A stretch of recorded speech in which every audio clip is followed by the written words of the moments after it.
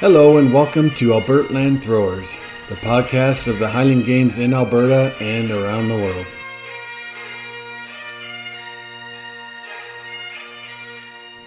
Good day, everyone. I hope everyone's having a good day. Well, I just had a great interview with Megan Melham. She's the president of the Alberta Scottish Athletic Association. And she was kind enough to come on the show and give her thoughts about various subjects. And this is that interview. Well, today on the show, everyone, I have a special guest, Megan Melham, and she is the president of the Alberta Athletic Association.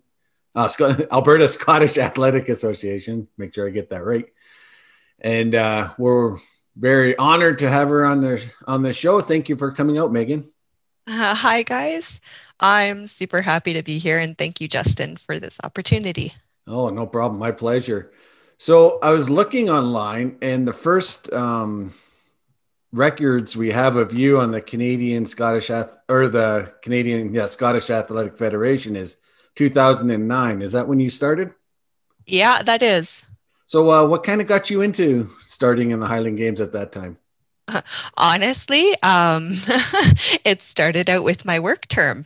I was still in university in 2008, and I did a co-op term where Sean was my boss. So Sean Langford is one of the founding members of the Alberta Scottish Athletic Association. And he really helped me get into working out and answered a lot of questions. And I have a very competitive nature, and I had no outlet for that. I danced all through junior high and high school, and then I moved. And as is usual, you stop doing those activities when you move to a new city and you go to university. So I lost my outlet for a lot of that stuff. And essentially, like closer to the end of my work term, I went and I watched Sean like participate in the heavy events. And it was kind of funny because afterwards I went up and I was talking to the guys, and one of the other members, Wes Radstack at the time, like threw a med ball at me, and I caught it instead of shying away. And the guys were like, okay, so you're going to just start throwing. So I kind of got dragged into it. Well, that sounds like Sean to me. That's kind of what he would do, I'm assuming. Yeah, I wasn't given too much of a choice initially. And just from there, like it became something that was really cool. It's technical. It requires a lot of strength.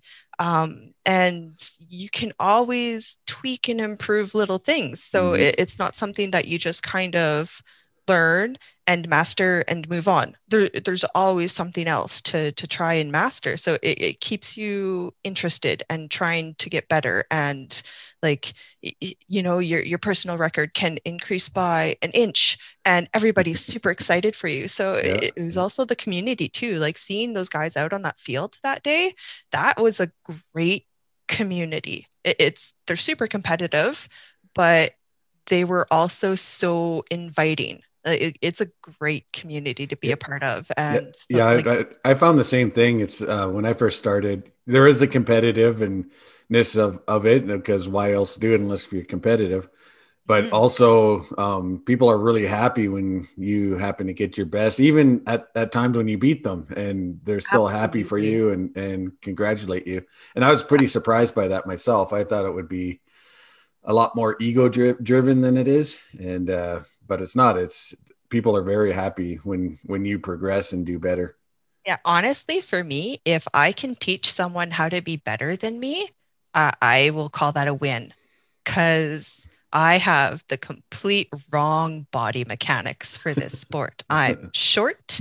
I don't weigh as much as I should to be good in this stuff. So if I can like take someone who should legit be better than me and make them better than me, that's my goal. So yeah, that's one thing I noticed when I was on the field, a new thrower. Your technical technique is very, very well, like it's on point. It's you grab all you can out that you can out of your body and apply the force at the appropriate times and all that kind of stuff. And you did a lot of on-field coaching for me Yeah. and helped me pick up a few little hints here and there on the field. And so that's something you really notice. At least I did. I really noticed when I was out there. Yeah, I think it's one of the only reasons that I've been able to do this for so long, and so long being a little over a decade. It's not common, right? Right. To have people competing in explosive strength sports for this long. It chews up your body. It really does. Um, and for me, like I'm 5'3", that is not where you want to be for throwing sports. You're not a giant on the field. That's No, I'm not yeah. a giant. Like I would be more suited to doing like powerlifting and stuff like that, where it's like my short range of motion is a benefit because I don't Mm, have to lift the weights that far. right. So yeah, I had to get technical really quickly if I wanted to do well. And I had like, there's so many good resources for people out there. It super helped that I had a lot of students of the sport that I could pull on here in Alberta. Like Sean's a student, Rob's a student. Like there's so many different people that you could pull from. And I had no throwing background. Mm, So I was a blank slate and I had no bad habits, really. right. But my dancing background did help Yeah. because this is all about like knowing where your body is and being able to move it appropriately. I still suck at some of the events. I dislike the stone greatly and it Mm, dislikes me. yeah. Yeah. Yeah. Because I should definitely do better in that one than I do. That's where my brain just decides to break down and not want to learn. I know what I'm supposed to do, but it definitely doesn't happen there. Yeah. But like the weights and the hammers, I love them. They're so much fun for me. Yeah, my tough one is the weight over bar. I don't know what the deal is with me, but I should be able to get a bit higher, and it's just like a struggle. I'm not You're too sure fighting what. yourself. Yeah, I do the same thing in the stone. yeah. Well, that actually segues into an interesting part I wanted to discuss with you. When you look at how Alberta fares across Canada in the different provinces across Canada, we do quite well. We kind of punch above our weight class a bit. If you look at the top 10 in the different divisions and whatnot, we actually crowded out pretty good. So I'm wondering, what is it about Alberta that you feel um, creates that environment that we have some pretty good competitors here?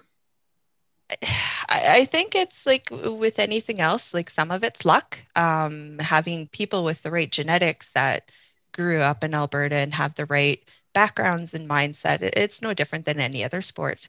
But I think the other part too is just that community. Like people want to come and want to throw in Alberta because it is about that community and it's not necessarily all about the competition. Now, um, we can be a little hard on newbies sometimes. Um, One of the things that some of the founding members found is like for weight over bar, especially, as soon as they said that 10 feet was the minimum height that they were going to start, everybody started throwing 10 feet Yeah, yeah, because they had to, right? right, So we forced people to get better in that regard. We weren't lowering the bar just so that everybody could get a mark. We were forcing people to try and practice that event and everything else. right. Um, I think the other thing too is just that like we have a lot of people who have good technical knowledge and Mm, are willing to pass it on. right, It's not something that you hoard. So if you can teach five people what you know and one of them really gloms onto it, well, that's where you get your top level athletes from. right, right. I see. So there's a community of wanting to share and wanting to build this sport within Alberta, and that really has helped us produce some pretty good throwers. Absolutely. Right. So you are the president of the Alberta Scottish Athletic Association. Um, Uh-huh. Tell us when you started in that role and how you kind of got into the role as the president. Oh, I think that was probably 2011. Um, I'll phone my dad back later. um, and really, it was more about wanting to be more involved. I was already helping out with some of the uh, organization, and I had started putting the marks up in the database and that kind of stuff. Right. Um, it, and a lot of it was because I was looking at all of the other people in the association at that time, and they all had their jobs, which I had to, of course, but they also had families and other commitments. So, like them trying to juggle all of that stuff as well as doing all the organization and everything else that came with it, I was like, well, I can take some of this load off of you guys Oh, okay. Yeah. and start doing more of it. That's very ingrained in me too. Like I want to get things done. Right. And so there will be a lot of times where I'll just like, no, I can do this, and I'll take the work. So that's kind of what happened here too. Um, Basically, the guys were like, okay, you get to be the president now, and passed the proverbial stick to me. All And I right. just haven't dropped it yet. Well, that's a good thing. So tell us what the Alberta Scottish Athletic Association, what is their role in the Highland Games in Alberta?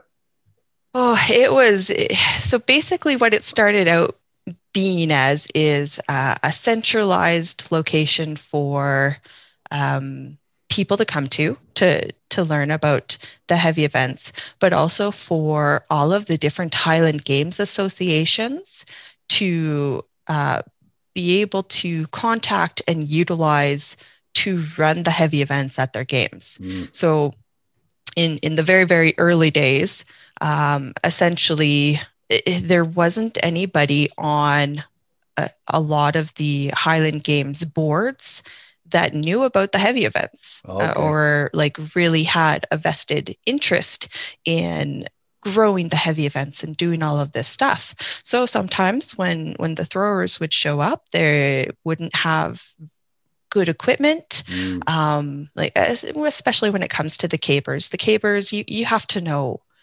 what the throwers are capable of and have good ranges. Right. Otherwise, you like it's very easy to oversize a stick. It's they're not heavy per se, right? You think about it and you get a 70-pound caber, but depending on how long it is, that can be a really difficult stick. Right. And you don't want to just throw that at new people if they're not ready for it. Right. So, like, not having that knowledge on the boards and then coming there and having to throw this equipment and not having it set up well sometimes. Basically what the founding members did is they're like, okay, they talked to all the Highland Games boards and said, well, we'll start this up. And basically, we'll make sure that we have the equipment. We will organize the events. Like we'll clean up after ourselves. They'll basically be a self-governing body within all of the different Highland Games competitions and just take that worry, I guess, away from the boards. It wasn't meant to be a forever thing, having Okay. the Alberta Scottish Athletic Association run the games. And you can see that with how Calgary has taken the management of the heavy events back now that Rob's on the board. Right. So, like, it was always meant to be make sure that the people have good equipment, make sure that there's someone who has knowledge of the games and the heavy events that can organize it so that it can be put on in like a good, safe manner with good equipment and make sure that everybody has fun. because Okay. that's what it's really about at the end of the day. So it sounds like there was a safety component. Maybe the equipment wasn't very safe, and everyone that competes know that the caber is the most dangerous to the competitor Yeah, it event sure generally. can be. Yeah, yeah. Um, I've had a few close calls myself. yeah, and just like some of the equipment, like if it's not weighing in well or that kind of stuff, like we were seeing good throwers come in. Mm, And so it would be a really big shame if those throwers were throwing PRs or starting to get close to some of the Canadian records or that kind of stuff. And we have to go back and tell them you can't use that mark right, because the weight was underweight or like that kind of stuff. right. So it was about really making sure that we were providing the best equipment, like making sure that everybody was safe, including the spectators, because the hammer can get out of hand in a Yeah, hurry, yeah, yeah. depending on who you have showing up. So Right. also having that knowledge of, okay, do you have like a Matt Doherty or a Jason Johnston or Rob Young or any of those guys who can really throw the hammer far? Like, are they going to be showing up? Right. Because now my space dimensions and requirements change. Like Right. it Right. becomes a big factor there, or we just don't throw the light hammer Do the heavy because hammer, right? yeah, and Yeah. even then you need like 150-foot square area for the Right. heavy hammer for those guys. It's ridiculous. Yeah, because for me, you can have a little small field to, Oh, me too. Yeah, and I'm I'm okay. I'm But yeah, tiny. it's some of these other guys, it's amazing what they're able to throw. Hmm. Yeah, and the hammer throw is the most dangerous for the spectators, can be. And so Yes. it's Yeah, just it's certainly one of those things where if you haven't seen those implements coming at you, you don't know what it's going to do. And it's no different than, you're learning to drive a car and you need to turn left. Well, can you gauge the distance between cars coming at you? And is there a safe space for you to get in there? right, It's the same thing with a hammer, right? right. You see it coming at you, but is it going to come at you, or is it going to land short? Is it going to go past you? Like you have no frame of reference. So Right. it can be a little um, not fun for the spectators if they start to see that hammer come their way. Yeah, they get a little scared. I've seen a few clear outs because it was getting too close, and all the spectators cleared. It didn't. Yeah, It didn't go as far as the spectators, but it wasn't too far off. yeah. I've seen a woman basically do a backwards somersault over her chair before too, trying Oh, to get gee. away. Oh Oh, man. Yeah. So just to speak on that myself, I had an experience. I won't mention the Highland Games in particular, but it was the heavy weight for distance, and I was picking it up. I'm like, man, this feels light, but they said that it was it, and I threw a 12-foot PR or something. And I'm like, no, this is not it. This is was it the 42? yeah, yeah, it was the 42. So this Highland Games had just had a Masters field. They never did it before. Mm, So I'm guessing that they didn't have the weights quite right. I'm not too mm, sure what the weight is, but looked good for the crowd anyways. But for me, I was like, no, this is not it. yeah. So, I have millions of listeners around the world, and a bunch of people in Alberta listening. Actually, I only have a couple dozen, but anyways, if somebody's listening to this and they're interested and they think it's cool, they look at online videos and see all the top throwers and how they throw, and they want to get involved. How would you recommend somebody getting involved in this sport in Alberta? The best thing to do is to, if you know someone who throws already, contact them. If you have no knowledge of anybody in this sport, I'd really suggest that they contact me. They can do that through the heavyevents.ab.ca website. Basically, that has the heavy events email plastered all over it. You'll be able to find it. It has a lot of good information about the events itself. It has some good links to get to different throwing sites and websites and different stuff. Like YouTube is an amazing tool for starting to learn how to throw. There's a lot of good throwers who have put up uh, basically how-to videos on a lot of the different events as well. There's so many resources, but if you really want to get local, you can contact me, and depending on where you are in Alberta, I will do my best to try and get you in contact with local throwers in that area who already have the equipment and everything else. Because the last thing I want people to be doing is spending money on stuff if they don't even know if they like it yet. Right. It's not a cheap sport. I mean, it can be as cheap or as expensive as you want it to be. You can definitely make your own practice weights and everything else, but it's still going to cost you in time or money Right. to do that kind of stuff. So if you can get set up with someone who already has the equipment and has the knowledge and can actually look at you and correct you as you go through some of those movements, it's so much better to learn that way.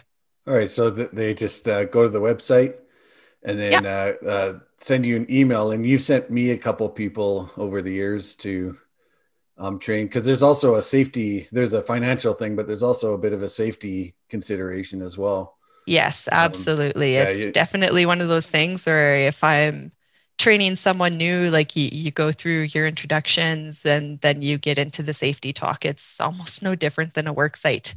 It's part of the training requirements where basically you have to say where, especially where can you stand when someone else is throwing as far as safety Yeah. concerns, Yeah. and That's a what do good you need point. to be Yeah. looking for, and all of that other kind of stuff. It's yeah, until you've actually seen someone throw and blown out a throw, sometimes people like don't necessarily believe where the weight or the hammer or anything else is going to go until they see it actually go that direction, and then they go, oh, okay, Right. this is why I shouldn't stand here. Yeah. There's particularly for the hammer, we like to dub it the death zone. If you're standing in this area, that's the like Yeah, most dangerous zone. And I've I've seen blown some out. weird ones too. Yeah. And I Yeah, was that's like, true. I don't know how the hammer got there. It shouldn't have been physically possible for that to happen, and yet it still did. I, Yeah. weird. Yeah. So, what's your favorite event? You mentioned hammer and weights, I think you said. Are those your two Yeah, like favorite? those are good. I still say the caber is probably like the favorite event. It's the most um, visually inspiring of the events, Yep. just because people have looked at me, and I've actually had this comment come at me where I say, "Oh yeah, no, I'm going to go compete in the heavy events," and have people be like, "Oh, you're going to go get squished," and I'm like, Squished. Yes, yes, that was a real comment that came back at me. But no, I like the caber because it's a nice balance between technique and strength. It they're like it is definitely one of those events that the crowd gets up for, so it's Yeah. really easy for all of the competitors to get jazzed about and just so ready for. Right. Um, and one of my favorite things to do sometimes is just like to keep challenging myself in that event. So, women's caber, you go through that all well and good. And then maybe afterwards, sometimes I'll be like, can I try the MB stick? Right. And I can pick it. I learned how to pick really well because, Hmm. yet again, like those short mechanics don't help me out, and me being light doesn't help. I have yet to turn an ambi stick, but it looks super impressive when I can pick up an 18-foot, 70-pound stick. Right. Yeah, and then I've done that before, and then I've looked at the guys and gone like, this isn't going anywhere. I've picked I it. did all that I could right here, and it looks fantastic because I didn't have to play with it at all when I picked it. But no, this isn't turning. Quick, take your pictures for Instagram and whatnot. Exactly. So I'd just like to pick your prophetic brain a bit.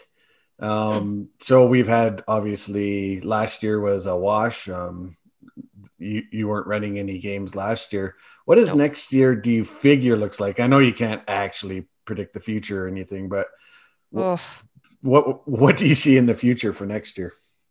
I am just so not sure because so much of it depends on um, what local governments are going to allow. Right. One of the other things that I'm a part of, and no surprise here, is I'm a part of the Highland dance community as well. I teach it. I'm on the uh, Scott Dance Alberta board as well, and Mm, right now, Scott Dance Canada has said like there's no competitions for dance in Alberta, for next and year. they haven't given us a timeline yet on when that stuff will start opening up, um, because they're waiting on local governments in order to be able to figure that out. Right. Um, but really, it's going to require like us having the ability to have outdoor gatherings again, and basically it's going to be I think different. I don't know if we're going to have full Highland gatherings. I don't think we will even in 21, and Right. that might be me just being very pessimistic. I hope so. um, I hope so too.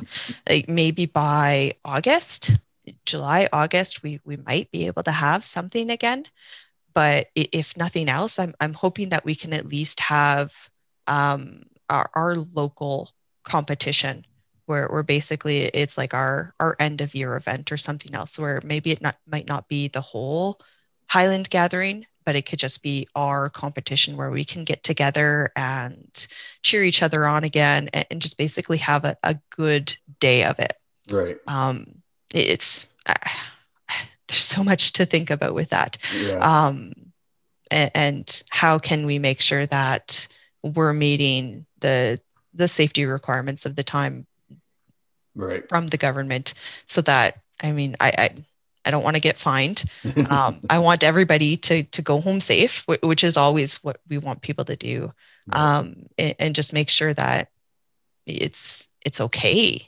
So I I Uh, know that everybody's being safe. right. It's just a matter of like what do I have to demonstrate to outside forces to make sure that they also say that we're being safe Right. for what this environment is. No, I gotcha.